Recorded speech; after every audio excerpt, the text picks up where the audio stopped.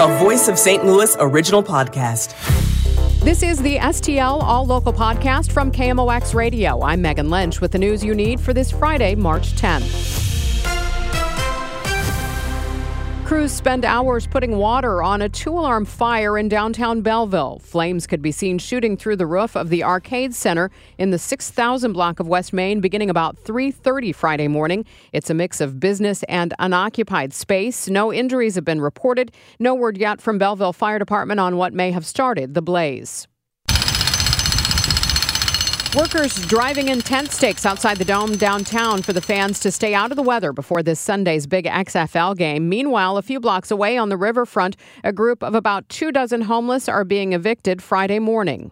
It's not been enough time. I have everything. I live in here for a year and a half, so I've got, 10 bags as tall as us of that I've acquired over that time. The mayor's office says of the 25 people sleeping on the riverfront, 14 have agreed to go into shelters or rehab. The others plan to find someplace else on their own.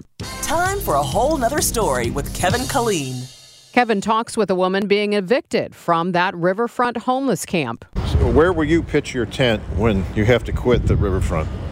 I'm not really sure yet. I don't think anybody's telling where they're going.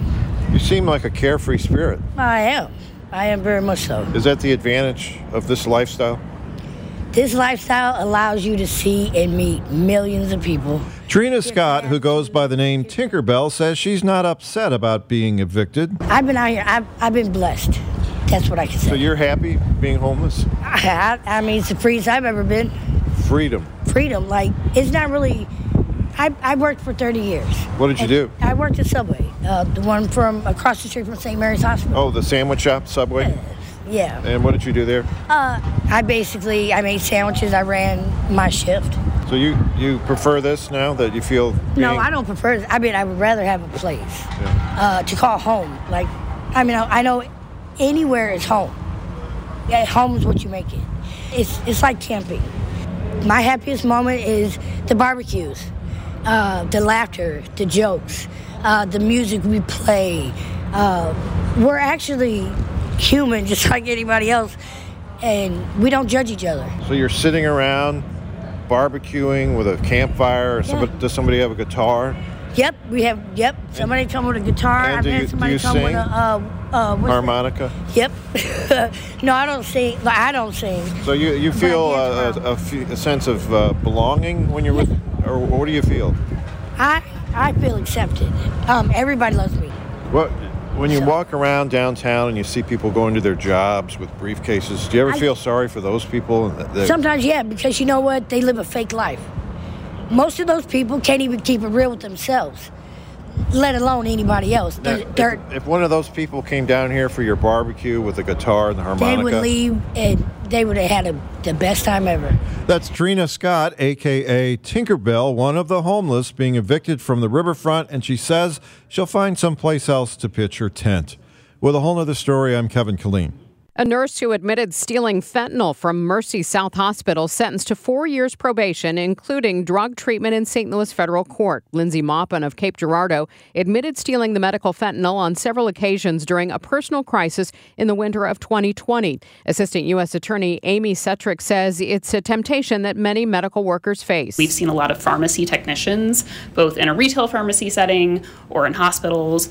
Many nurses and certainly doctors are not immune either. Judge Stephen Clark, who has a reputation for being tough, surprised some when he announced the probation. He also warned the 31-year-old, don't violate your probation and drug treatment or you could see prison time.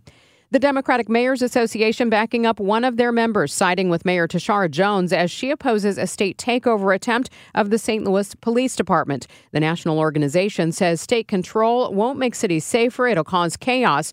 Opponents of the legislative effort for a state takeover point to Kansas City, where the KCPD is run by the state while the city is seeing a major increase in homicides.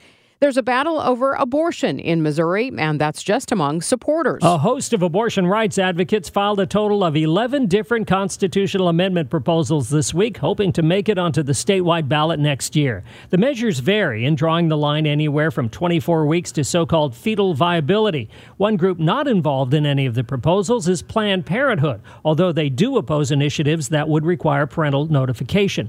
The Secretary of State's office will be taking public comment on the 11 proposals. Then they can begin collecting signatures to qualify for 2024. Sean Michael Lyle, KMOX News. A row of rundown buildings will remain on a prominent corner of Kings Highway by the hospital and science center. KMOX's Michael Calhoun. The buildings have been run down for years, and lately their condition has gotten worse, although the owner of the property and would-be redeveloper Lux Living has been criticized by some tenants of its other developments. Its plans for a large apartment complex have been denied multiple times now by the city. Lux could still file suit to appeal the Planning Commission's latest decision. Now, the latest from the Illinois Capitol. A bill passed in Illinois Senate Committee Thursday to provide emergency contraception in kiosks on college campuses. Senator Selena Villanueva supports the so-called wellness kiosks. This is an opportunity to give access to students that they're still paying for this. So this isn't being given out for free, but it provides them an opportunity to be able to go to a wellness kiosk on campus and be able to get what they need. The kiosks would provide other reproductive health items as well. The bill now heads to the full Senate. The Illinois House Energy and Environment Committee passed a measure this week allowing for human composting. That's the process of turning human remains into dirt within a matter of weeks. Families can then use the cubic foot or so of material for gardening or other things. The bill heads to the full House for consideration. Helping hotels better protect employees from verbally abusive customers.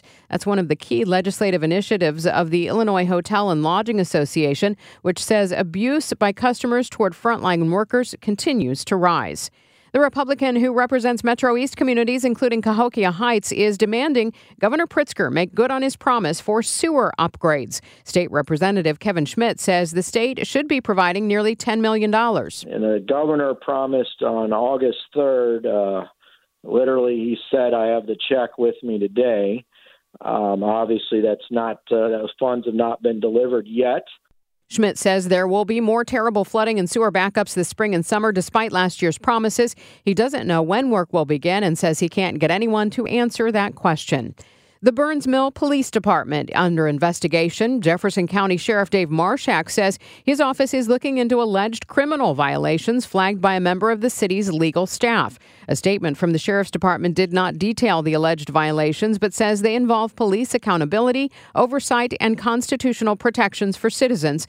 Investigators will send their findings to the Jefferson County Prosecuting Attorney's Office, the presiding judge, and the Missouri Attorney General's Office for review. The Sheriff's Office also recommending Burns Mill conduct an independent internal investigation. The St. Louis Billikens opened Atlantic 10 tournament play with a resounding 82-54 win over George Mason in Brooklyn Thursday afternoon. Sophomore guard Gibson Jimerson led with 21 points. We came out, we were locked in.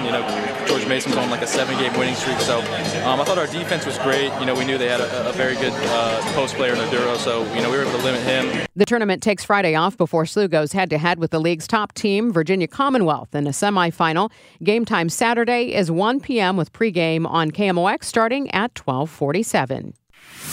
Now, KMOX Health Editor Fred Bottomer. This weekend, overnight Saturday going into Sunday is when we begin daylight saving time. What impact does moving the clock up 1 hour have on our bodies? KMOX Health Editor Fred Bottomer talked about that with Dr. Thomas Seiler, a sleep medicine specialist at SSM Health St. Joseph Hospital in St. Charles. So the worst time with daylight savings time is the switch in the spring, which is the one we have coming up. Daylight savings time, basically, we're getting a 1 hour jet lag that happens this once a year when we do this. And so what happens when we move the clocks forward an hour, we mess up the circadian clock in our brain. And so several different things can happen the week after daylight saving time starts. There's an increased risk of cardiovascular disease. Heart attacks increase about 24% in the several days following daylight savings time start in the spring. There's an increase in injuries, especially work injuries. There's an increase in automobile accidents. There's an increase in strokes by about 8% over baseline. There's also an increase in mental health and cognitive issues with increase in depression. There was one study that showed an 11% spike in depressive episodes in the week after daylight savings time starts. There's also an increased risk of digestive disorders, including colitis. Vascular headaches tend to get worse, such as migraines and cluster headaches. And there's an increase in insomnia and poor quality sleep due to the disruption that we have in our biologic clock, because we're trying to operate on regular time and we have to jump to daylight savings time, and the brain takes a while to adjust. Yeah, explain to me what circadian rhythm means. So your brain has a clock in it, and what this clock does is it sort of helps you determine when you get sleepy and when you wake up in the morning. And most people, especially if you have a regular sleep schedule, if you go to bed at 10 o'clock, around 10 o'clock you start to get sleepy. And then if you get up at 6 in the morning, then that clock sort of goes that, okay, 6 o'clock, it's time to get up. And so what happens is when you stress that, for example, when you go to daylight savings time, if you go to bed normally at 10, then you're really trying to go to bed at 9 under the old clock, and your brain has trouble adjusting to that hour change in time. It's even worse if you go across multiple time zones, like when you fly to Europe and have a 6-hour change in the clock. But even a 1-hour change in the clock can mess things up, and it just takes a while for your brain to adjust. The clock is also adjusted by sunlight, and the other problem, the stress that occurs, is that we don't move the sun when we move to daylight savings time. So you're getting sunlight at the same time that you're getting when you're on the old schedule, and sometimes it's hard to shift that schedule because your brain's going, well, the sun should be here at this time in the morning, and it's not. And so when you get that light, can also mess up how your clock is working. So what tips do you have for us to manage this time change? So several different things that you can do.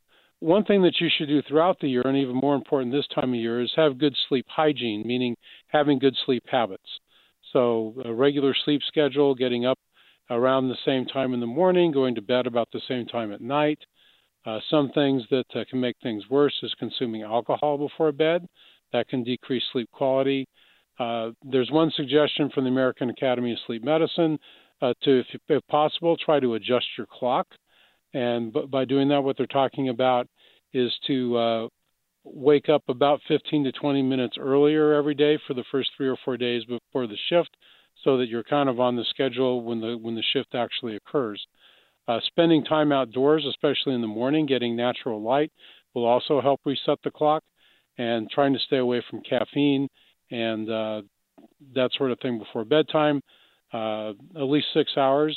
And the other thing that we recommend not doing is doing vigorous exercise for more than 4 hours before bedtime, because exercise increases your body temperature, and increased body temperature can also make it more difficult to go to sleep. Dr. Thomas Seiler is a sleep medicine specialist at SSM Health St. Joseph Hospital in St. Charles. I'm Megan Lynch. STL All Local is produced by the KMOX News team. Subscribe to the All Local on the Odyssey app or wherever you get your favorite podcasts.